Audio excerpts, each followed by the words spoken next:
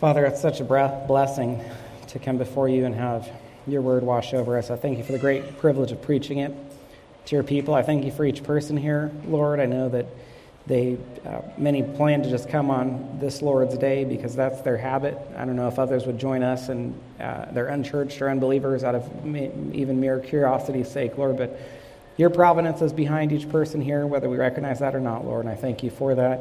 Thank you that you knew who would be here, what they needed to hear from your word, or really to say what you want to say to them through your word. I pray, Lord, as we continue to discuss babies going to heaven, to prepare for those beautiful verses we've reached in Luke, that you would give us a right understanding, that you would help us to love children, and if we've lost children, whether through miscarriage or some other capacity, that you would give us confidence that we'll see those children again. Give us an even greater enthusiasm for heaven because of that reality, and also equip us to be able to minister well to others who've lost children. I don't know, there are many things that are darker, more confusing for people, and so help us to have your word as a resource to share with them, to encourage them during those difficult times. Pray be with us during this sermon. Help us to remove all distractions from our minds, to be focused on you and what you want to say to us. And we ask all this in Christ's name. Amen. All right, well, it is great to see all of you. The title of this morning's sermon is The Biblical Age of Accountability. The Biblical Age of Accountability. And so as I shared with you in the last sermon, we've reached those wonderful verses in Luke's gospel that are familiar and dear to all of us about Jesus receiving the children and saying that the kingdom of God belongs to them. And so think of those verses, or that sermon I'll preach on those verses, as kind of the conclusion for this short series. We're building up to that, and you could say that these sermons are really helping us understand why Jesus would make that statement that the kingdom of God belongs to infants. Let me say that one more time. So these few sermons we're having are really helping us understand the statement Jesus makes in Luke's gospel about why the kingdom of God belongs to infants. And I hope this will encourage you if you've lost a child, but as I said last week, also equip you to be able to encourage others who have lost a child. For this morning's sermon, we need to briefly review something from the last sermon. You don't have to turn there. Go ahead and stay in Romans. But before Adam and Eve ate from the tree of the knowledge of good and evil, they could not choose, they did not have knowledge of good and evil, and therefore could not choose between good and evil. And do you remember what served as evidence of that? Or in a way, what almost looked like they were sinning before they sinned? They were naked. So they had so little knowledge of good and evil, they did not even know there was something wrong with being naked. The devil said, Genesis 3:5, God knows that when you eat of it, your eyes will be opened. You'll be like God, knowing good and evil. Then their eyes were opened. They're able to choose between good and evil. They recognized that they were naked. And then came what's known as the conclusion of the dispensation of innocence. They're no longer innocent. And the beginning of what's known as the dispensation of conscience. So moving from the dispensation of innocence to the dispensation of conscience, because now they had consciences.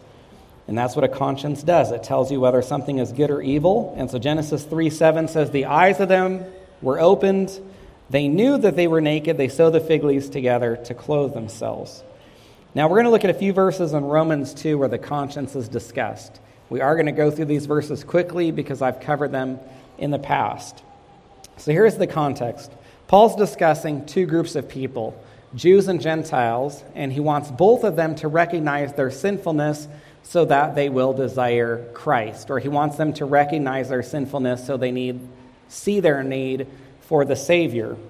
And this brings us to lesson 1. Jews disobey the Mosaic law and Gentiles disobey their consciences.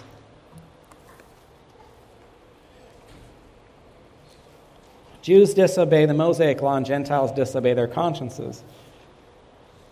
Both of these groups, Jews and Gentiles, think that they're innocent for different reasons, and Paul wants them to see why they are in fact not innocent, but guilty. The Jews think they're innocent. Interestingly, this almost might sound absurd to you because you're so familiar with the purpose of the law, but they thought they were innocent because they had the law. They thought that having the law made them righteous, or having the law and following most of it, which they probably didn't even follow most of it, or some of it, made them righteous. The Gentiles think they're righteous for almost the opposite reason. They don't have the law, and so they think that they're not accountable, or they think that they don't know better, so they can't be considered guilty. Look at verse 12. For all who have sinned without the law will also perish without the law. When he says all who have sinned without the law, who's he talking about? He's talking there about Gentiles. He's going to elaborate on them more in verses 14 and 15. But he does say that even Gentiles who don't have the law will still perish. He means eternally. They will still be judged even without the law. Verse 12 goes on, all who have sinned under the law or with the law will be judged by the law. And who are those under the law or with the law? Oh, come on, guys. Who has the law? Jews.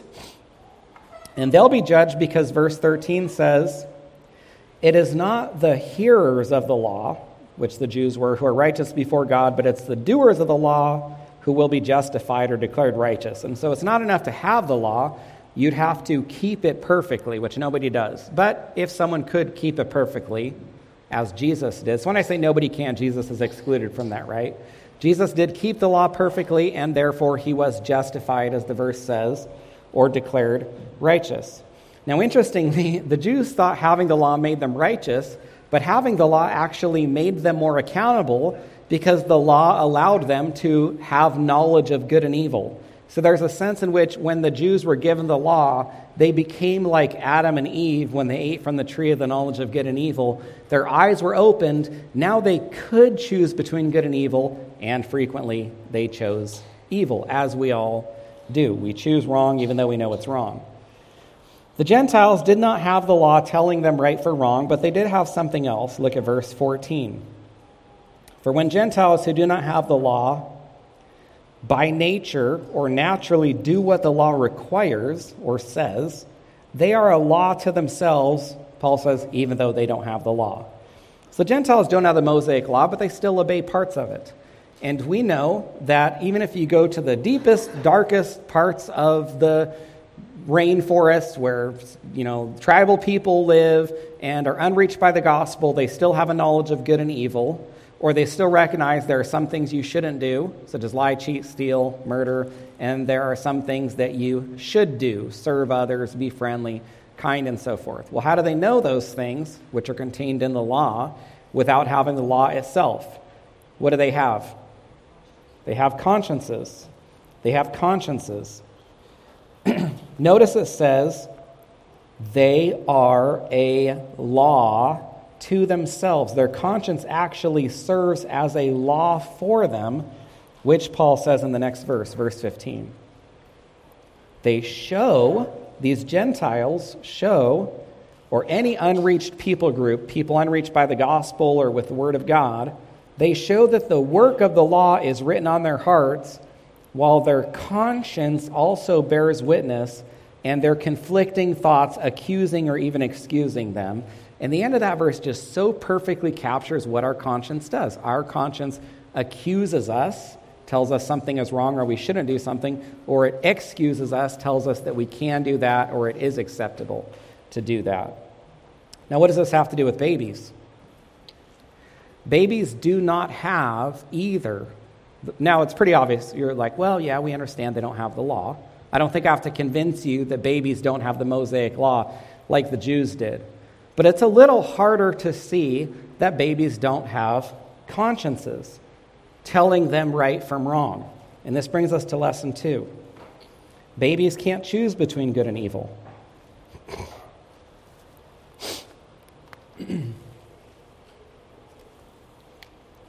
Lesson 2, babies can't choose between good and evil, which is to say they don't have consciences. If they did have consciences, they would have knowledge of good and evil, or they would be able to choose between good and evil. Now, in our last sermon, the primary point to was babies are innocent. But it shouldn't really matter to you, and I know that it doesn't because you come here to hear God's word. It should not matter to you if I tell you that babies are innocent. It only matters to you if God's word says the babies are innocent.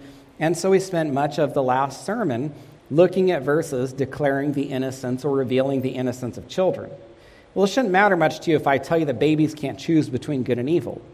It should only matter if God's word says that babies can't choose between good and evil.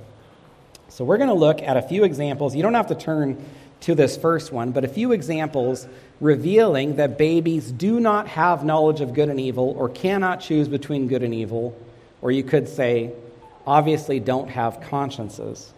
Here's the first example, Numbers 14. The familiar account, the nation of Israel rebels against God. They send in the 12 spies. The spies come back and declare that the enemies that Israelites would have to face in the promised land are too powerful for them, which is insulting to God because it was to say that they were too powerful for God. So 10 of the 12 spies lead the nation of Israel to rebel, and then God declares that that generation is not going to enter the promised land.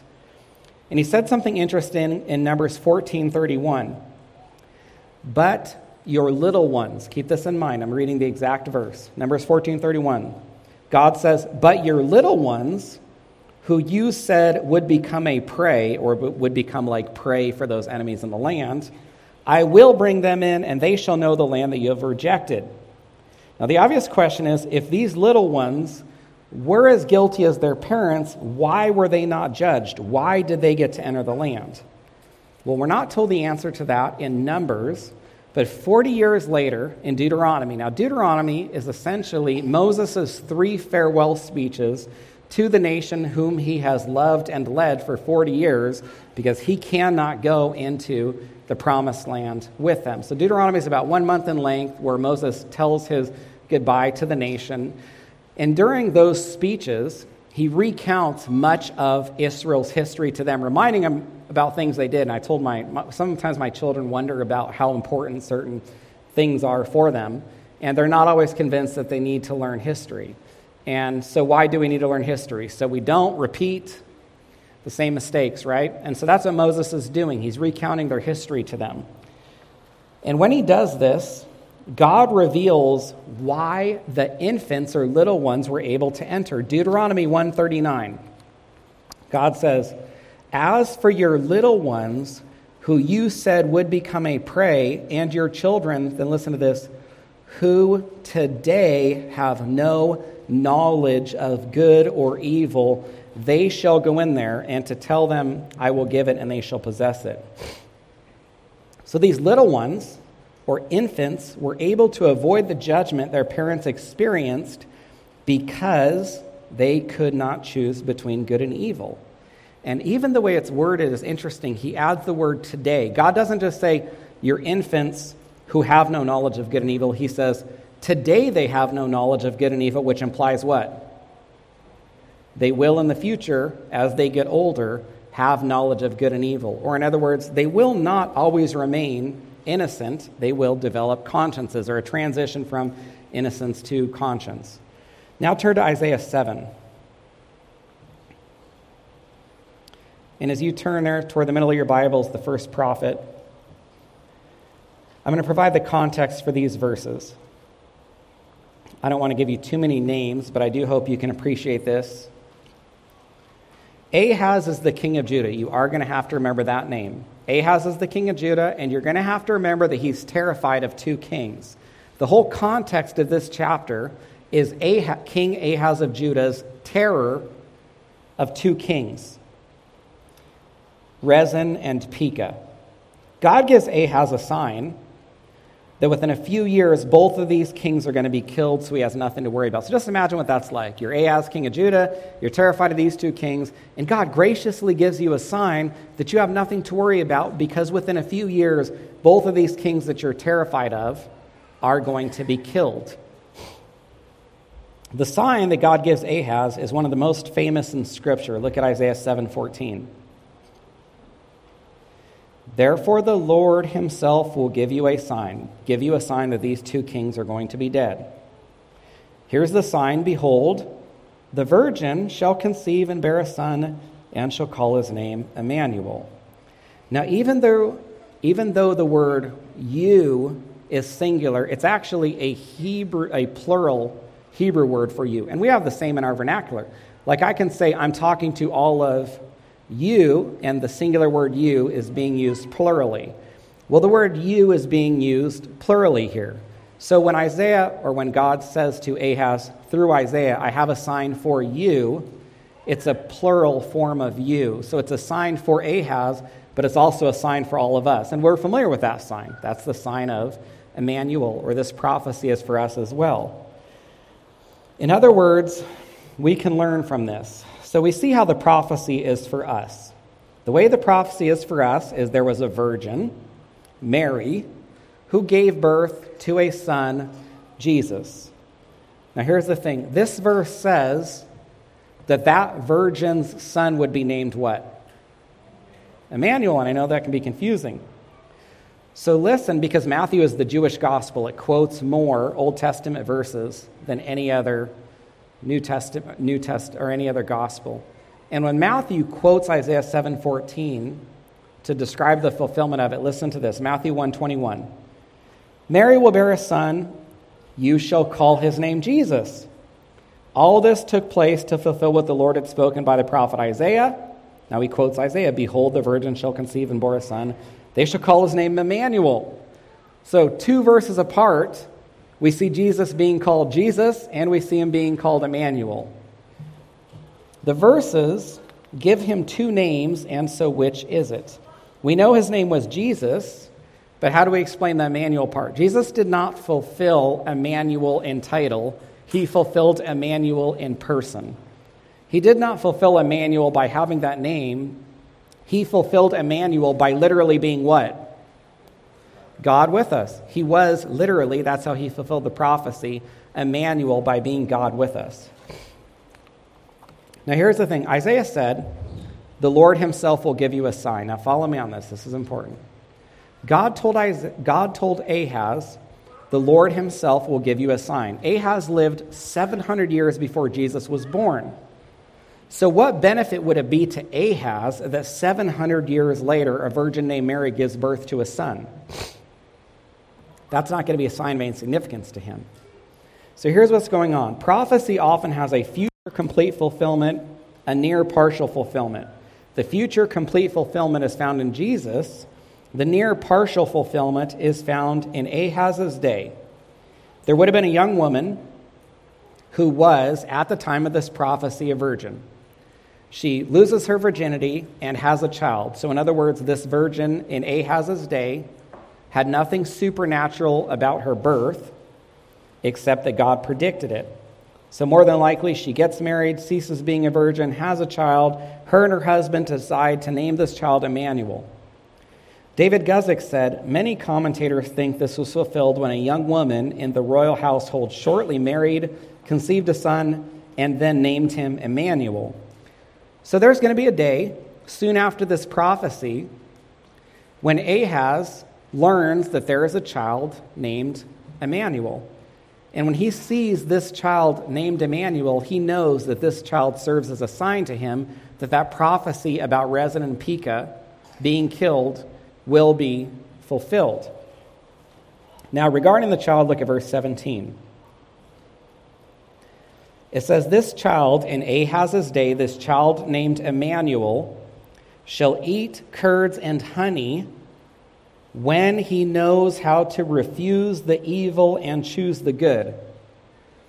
Notice the child cannot choose between good and evil until he can eat curds and honey, which I take to be solid food.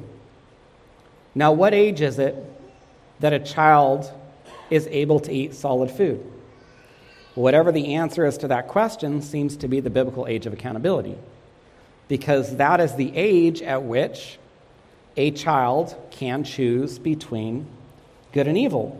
But you might also notice that until an infant can eat solid food, a child cannot choose between good and evil and therefore does not have a conscience. The point's made even clearer in the next verse. Look at verse 16. Verse 16. For before the boy knows how to refuse the evil and choose the good, the land whose 2 kings you dread will be deserted. So God tells Ahaz very clearly that before this child, probably in the royal palace somewhere, or there's some way Ahaz would be familiar with this child, Emmanuel, and before that child was old enough to eat solid food, the 2 kings that Ahaz was terrified of, Rezin and Pekah, would be killed. But again, notice in verse 16, there's 2 things that God says a child cannot do until he can eat solid food. He cannot refuse evil, and he cannot choose good, which is to say he doesn't have a conscience. So here's what I'd say if I put it all together. When children can refuse evil and choose good, there are a few things we can say about them. First, they are like Adam and Eve when they ate from the tree of the knowledge of good and evil. They then have knowledge of good and evil. Second, we can say at that point they have consciences. Third, we can say at that point they're no longer innocent. And then fourth, I would say at that point they have reached the biblical age of accountability. Now, the obvious question, which you've probably had since you heard the title of this sermon, is what is that age of accountability? Or maybe you're even saying, hey, Pastor Scott, give us a number. Quit talking sort of vaguely like this. Well, Wayne Grudem, he's the author of probably the most well-known and respected, I believe, systematic theology book. I have a copy. I've used it numerous times, and many other pastors I know make it sort of a staple in their library. And this is what Wayne Grudem said. Quote, "We must realize that a child's sinful nature manifests itself very early, certainly within the first 2 years of a child's life, as anyone who has raised children can affirm." And the prophecy itself supports that. Now follow me on this. This chapter, Isaiah 7, takes place in 735 BC. Pekah and Rezin both died in 732 BC, when Emmanuel probably would have been 2-ish, or at the most 3-ish, before he could choose between good and evil. Now, here's 2 other thoughts I have on this. One reason I'm hesitant to declare a certain age is I suspect that this age could change somewhat, or does change somewhat, between each child, because children, or all of us, develop differently. But with that said, I don't think it would be safe to take the age of accountability and bump it up to like 14 or 15, right? So we can't be pushing it up too high. Second, I'm going to talk more about God's character in the next sermon, but for now I just want to say this, and please listen to me when I say this. If a child is old enough to be accountable, or if a child is old enough to refuse evil and choose good, it would also seem to be God's character that he would allow that child to be old enough to be saved. Or in other words, it would not seem to be God's character to me that he would allow children to get old enough to be condemned and sent to hell without the possibility of them being saved.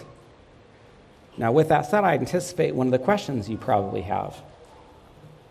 How can we say that a child as young or 2 or 3 can be saved when they lack biblical knowledge or wisdom? Well, here's the thing. We're not saved by biblical wisdom or knowledge, are we? We're not saved by knowing enough about Scripture. We're saved by faith. And you say, well, are you saying children have faith? I'm actually not even really the one who said the infants have faith. Jesus did. I say it because Jesus said it. I mean, it's what kind of produced these sermons. Luke 18:15. They were bringing even infants to Jesus that he might touch them. Notice they're infants, not older children. We know from the parallel account in Mark 10:16 that Jesus is picking up, it seems, many of them in his arms, probably holding 2 or 3 of them. They could not have been that big.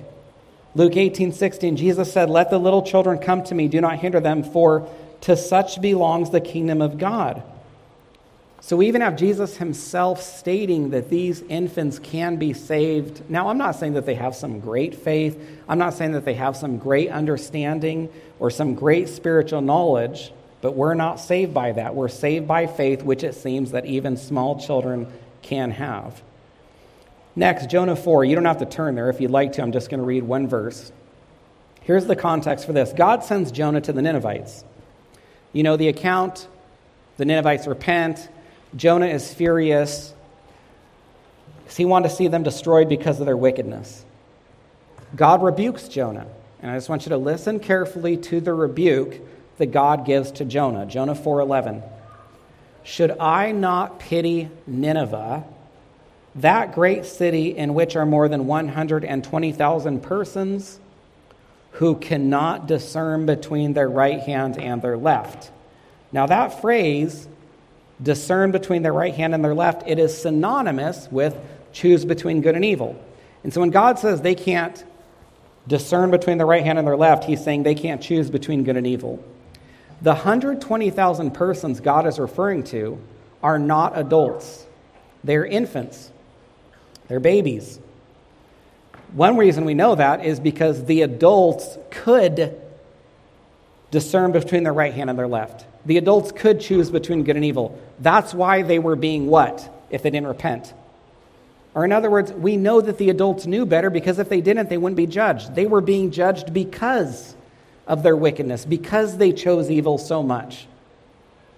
Here's a few commentaries, and there's lots of others I could give you, that make the point that the 120,000 are infants. Ellicott's commentary, he says, and I quote, "This is the number of infants, 120,000. The Benson commentary, it says, that is, these are infants who have no knowledge of good and evil.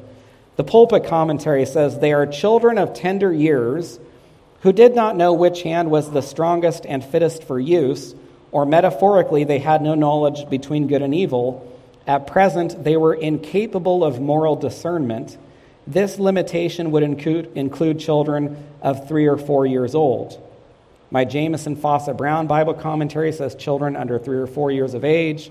Matthew Poole's commentary says, here there are more than 120,000 innocents who are infants.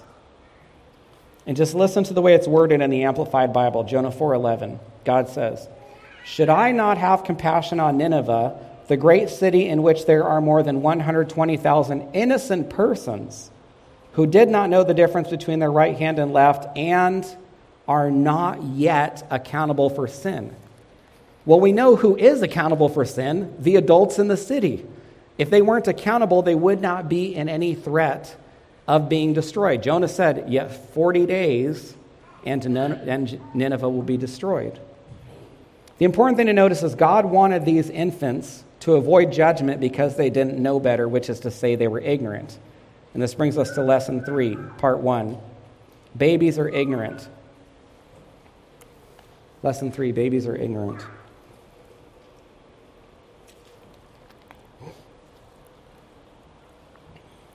Let's have a brief... Hey, do I tell you guys... I just want to tell you guys something that's on my heart frequently, and I don't relay it enough, I don't think.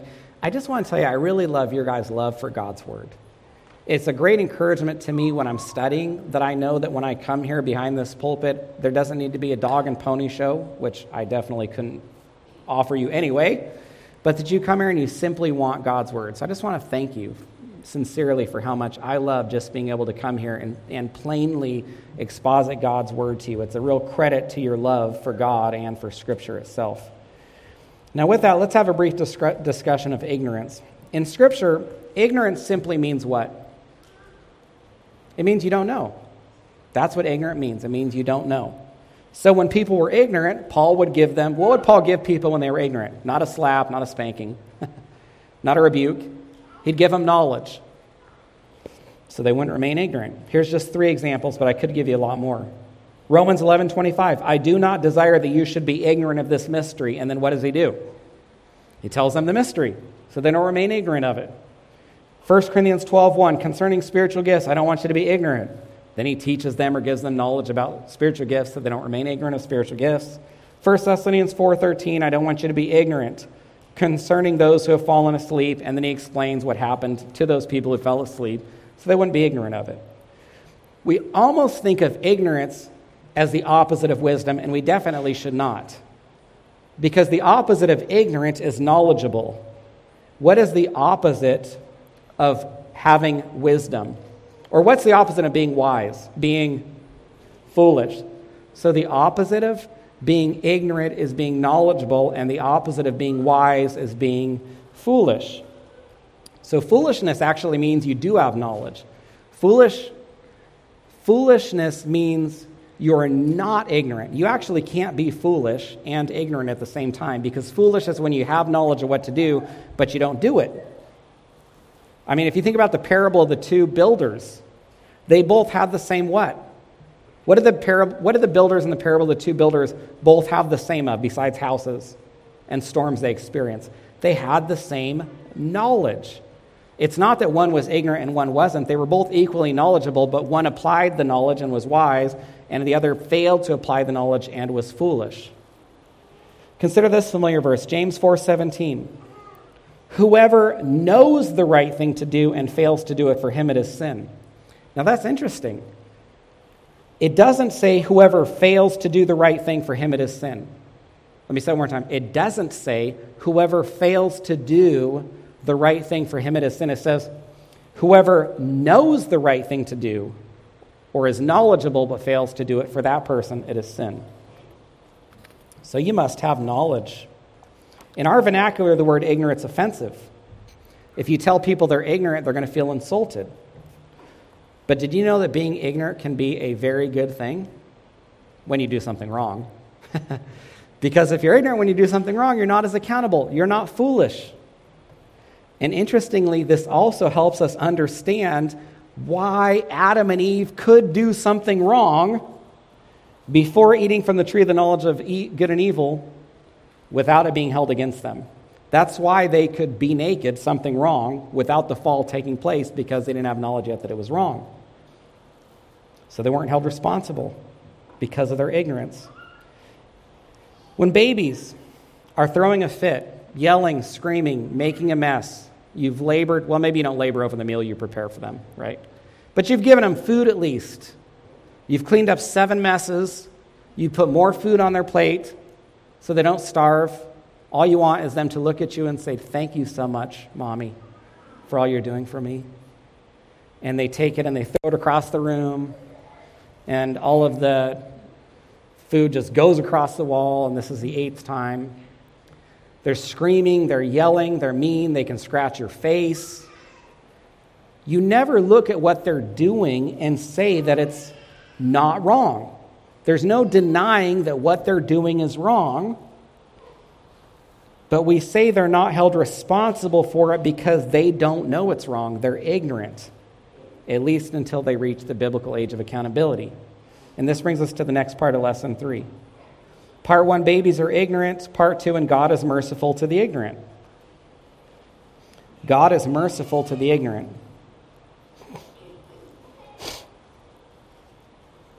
Now, if you're a parent, when you're disciplining or about to discipline one of your children, isn't it essentially a journey of determining ignorance?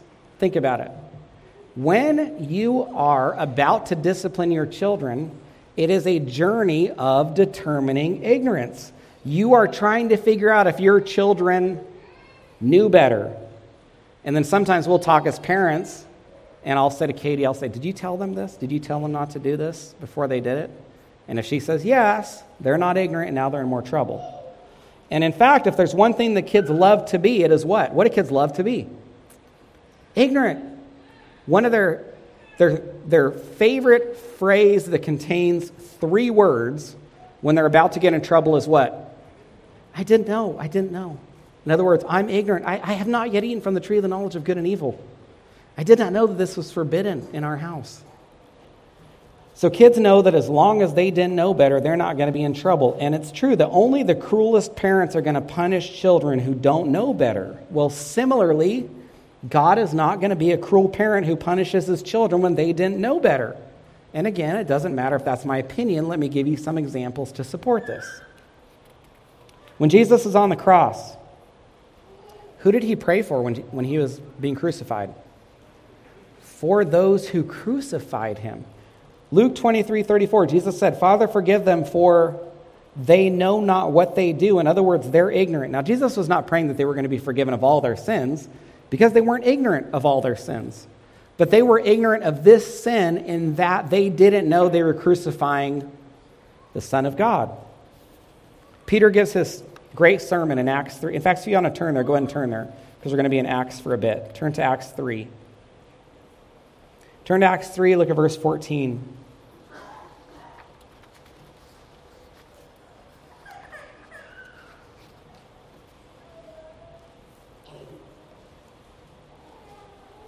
No problem at all hearing babies. No problem at all seeing them crawl around. In fact, this is a good sermon for them. The little babies are listening, and they're like, "I can scream as much as I want. I'm ignorant. I can't get in trouble for it," right? Okay, Peter gives a sermon in Acts 3. He heals the lame man, and then he tells the Jews, look at verse 14. Acts 3:14. He says, you denied the holy and righteous one, referring to Jesus. You asked for a murderer to be granted to you, referring to Barabbas. And you killed the author of life, referring to Jesus, whom God raised from the dead. To this we are witnesses. Now, just give me your attention. Think about this.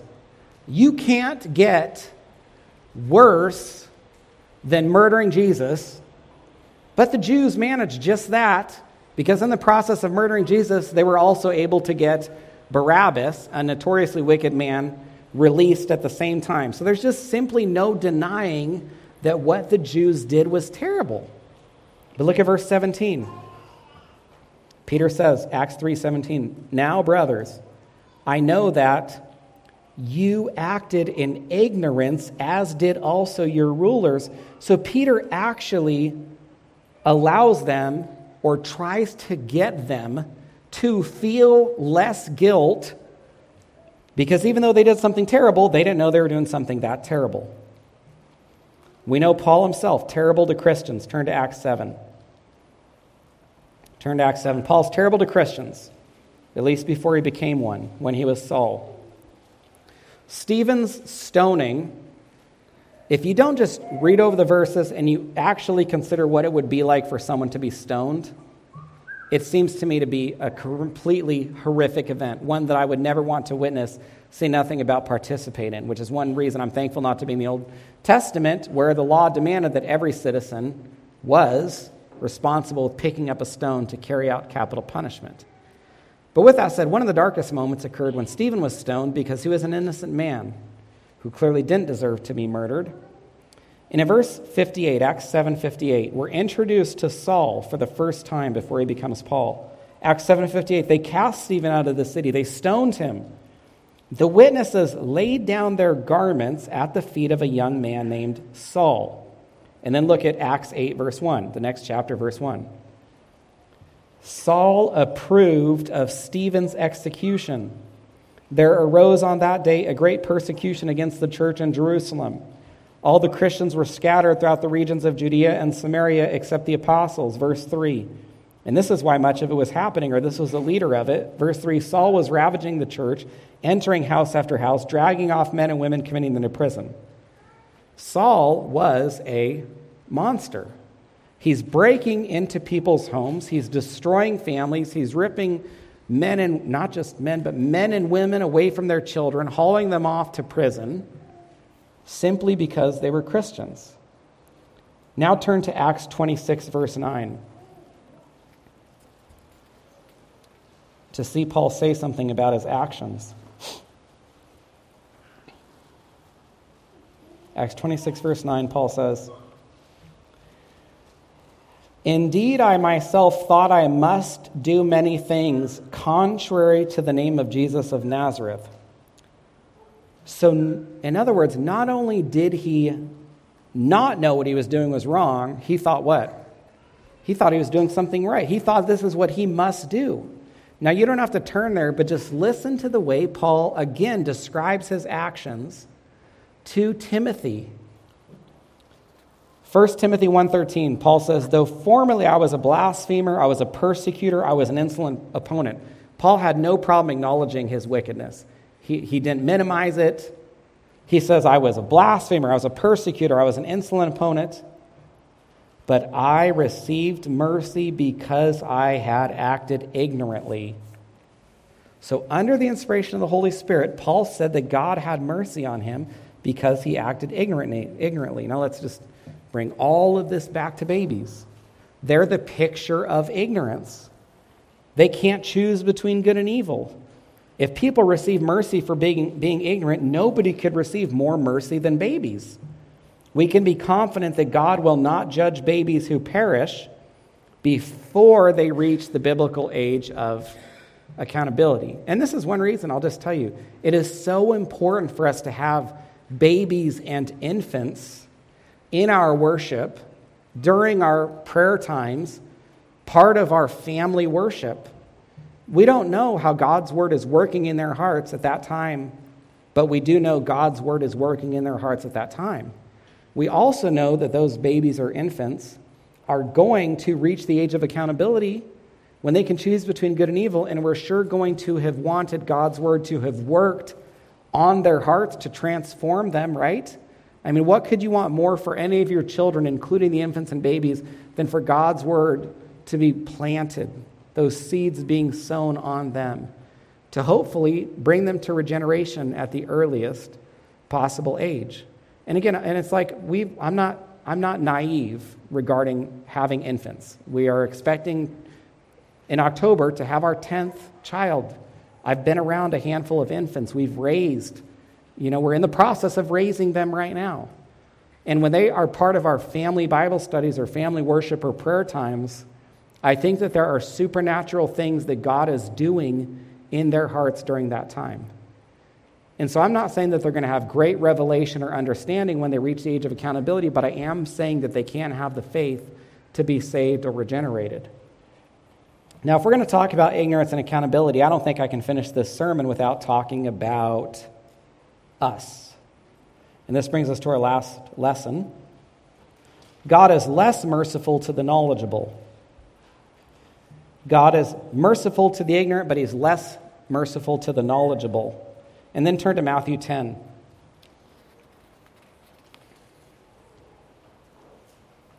So I can show you some verses that make this clear.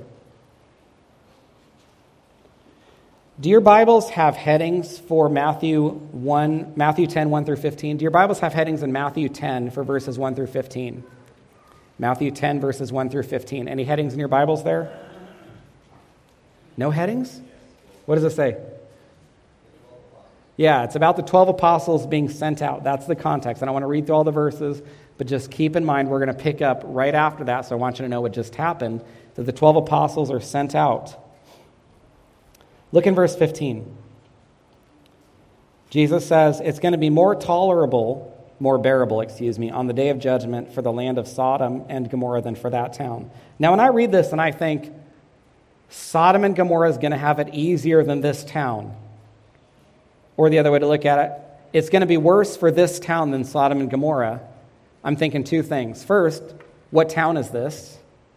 And second, what could they have done that makes them worse than Sodom and Gomorrah? Because Sodom and Gomorrah are like the picture of wickedness.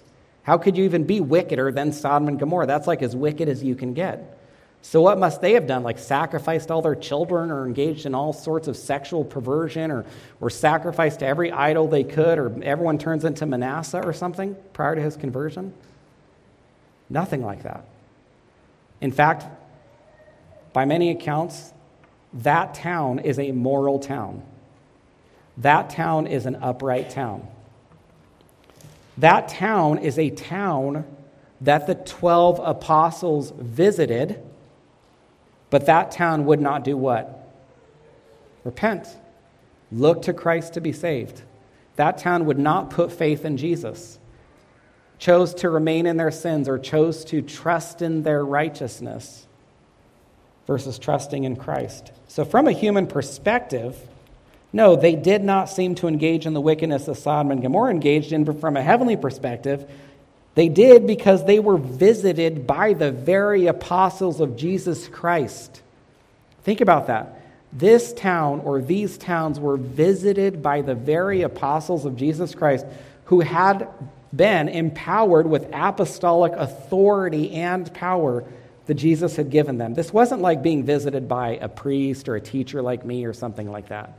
These are the 12 apostles given all apostolic authority that goes to those towns, and they still will not repent. They had incredible accountability. They had an immense knowledge of good and evil. Look one chapter to the right at Matthew 11, verse 20.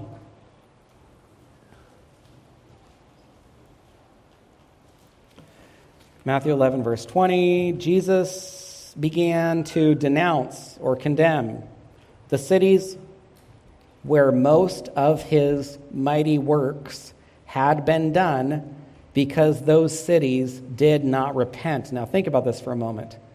What would give people high accountability? Wouldn't it be seeing Jesus' mighty or mightiest works? And that's what Jesus said. He visited these towns. Some of his mightiest works were performed there. I mean, knowledge, accountability like through the roof. No greater knowledge of good and evil now, but they wouldn't repent. So look what Jesus says to these cities, verse 21. Woe to you, Chorazin! Woe to you, Bethsaida! If the mighty works done in you had been done in Tyre and Sidon, they would have repented long ago in sackcloth and ashes. Always a verse that I've never fully understood and has somewhat bothered me, that we're actually told here that those cities would have repented. They had the potential to repent if they had been exposed to the same works that these New Testament cities had been when Jesus visited them. And then in verse 22, Jesus says, I tell you, it's going to be more bearable on the day of judgment for Tyre and Sidon than for you. Now, what could fire and brimstone rain down from heaven on these cities? Sodom and Gomorrah, yet it's going to be more bearable for them than some of these wicked cities. Tyre and Sidon, notoriously wicked, just like Sodom. Jesus said they'd receive greater mercy than Chorazin and Bethsaida, which never engaged in as much wickedness as Tyre and Sidon because they had greater accountability. Verse 23, Jesus says, you, Capernaum, will you be exalted to heaven? That's rhetorical. In other words, you will not. You will be brought down to Hades. If the mighty works done in you had been done in Sodom, Sodom would have remained until this day. In other words, Sodom would not have engaged in that same wickedness. But I tell you that it will be more tolerable on the day of judgment for the land of Sodom than for you. So again, you've got the wicked city of Sodom, yet God says it will be more tolerable on Sodom than Capernaum, because Christ never visited Sodom. Christ never preached in Sodom. Christ never healed in Sodom. None of his miracles performed there. So for a city that could have been moral or upright to have had these types of supernatural experiences causes them to have just unbelievable accountability. What individual had the greatest accountability yet turned from it? Nobody could be worse than Judas. Judas is the wickedest man to ever live. Not because he engaged in the wickedest acts that a person could engage in, but because judgment is determined by accountability, and nobody could have greater accountability than the disciples who walked or essentially lived with Jesus for a few years. And so for Judas to turn from that, nothing could be wickeder. To fail to repent is to bring immense judgment on yourself when you have high accountability. And who has high accountability? Why am I talking about this? We have high accountability. How many sermons have we sat through? How many times have we read God's word? A wonderful thing to do, something we should be doing. But can you imagine? And so this is one of the thoughts we have. We have these conversations at home, had these conversations with people out over the years, and I'm not minimizing the concern. This is why we support missionaries. So I'm not criticizing this question. It's a very legitimate question or concern, and it goes like this. Well, what about those people, those tribal people? What about that window who has the window globally that has not heard the gospel, that's unreached? And okay, we're concerned. We're sending missionaries to them. Do you have any idea how much greater accountability ours is than people who don't even have Bibles? Can you imagine the judgment that would await us to have heard and learned as much as we have, yet turned from it? I can't even imagine. How much greater mercy will God have for those unreached people than for us? And so what are we doing with it? So I'll conclude with this. Until babies reach the age of accountability, they're innocent, they don't have consciences, they can't choose between good and evil, but this is not the case for us. All of the sermons, all of the Bible teaching, all of the home fellowships, all of the Sunday schools, incredibly high accountability. Now this is where you might expect me to say something like this, so you better refuse evil and choose good. You might expect me to say, well, so this is where you better try harder. Do better. Come on, your accountability is so high. I'm not going to say that to you. I'm not minimizing faithfulness. I'm not minimizing the need for you to be faithful. But no matter how hard you try, no matter how good you become, and I'm using that very loosely, you're still going to fall short. Romans 3:23, all have sinned and fall short of the glory of God. The solution is for us, because of our accountability, to humble ourselves, to repent, and to look to Christ. The problem for those wicked cities is not that they weren't better. The problem is that they wouldn't, what did it say? repent. Jesus didn't say, you guys better do better, you better work harder, you better be greater than you are.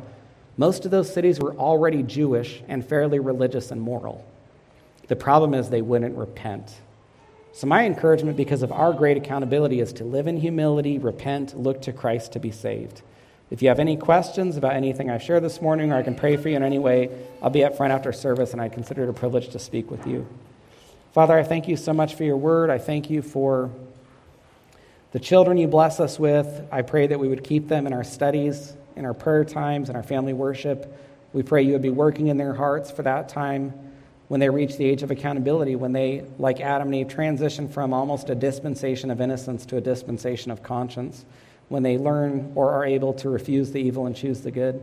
And I pray for us, myself included, having, along with the other elders, the highest accountability in the room, that, Lord, by your grace, we would live humble, repentant lives. I pray that with the accountability we have, we would recognize it, and that you would use us for your glory and not our own. And I pray, Lord, that we would just have these truths with us, equipped to be able to minister to people who do lose children. And we ask all this in Jesus' name. Amen.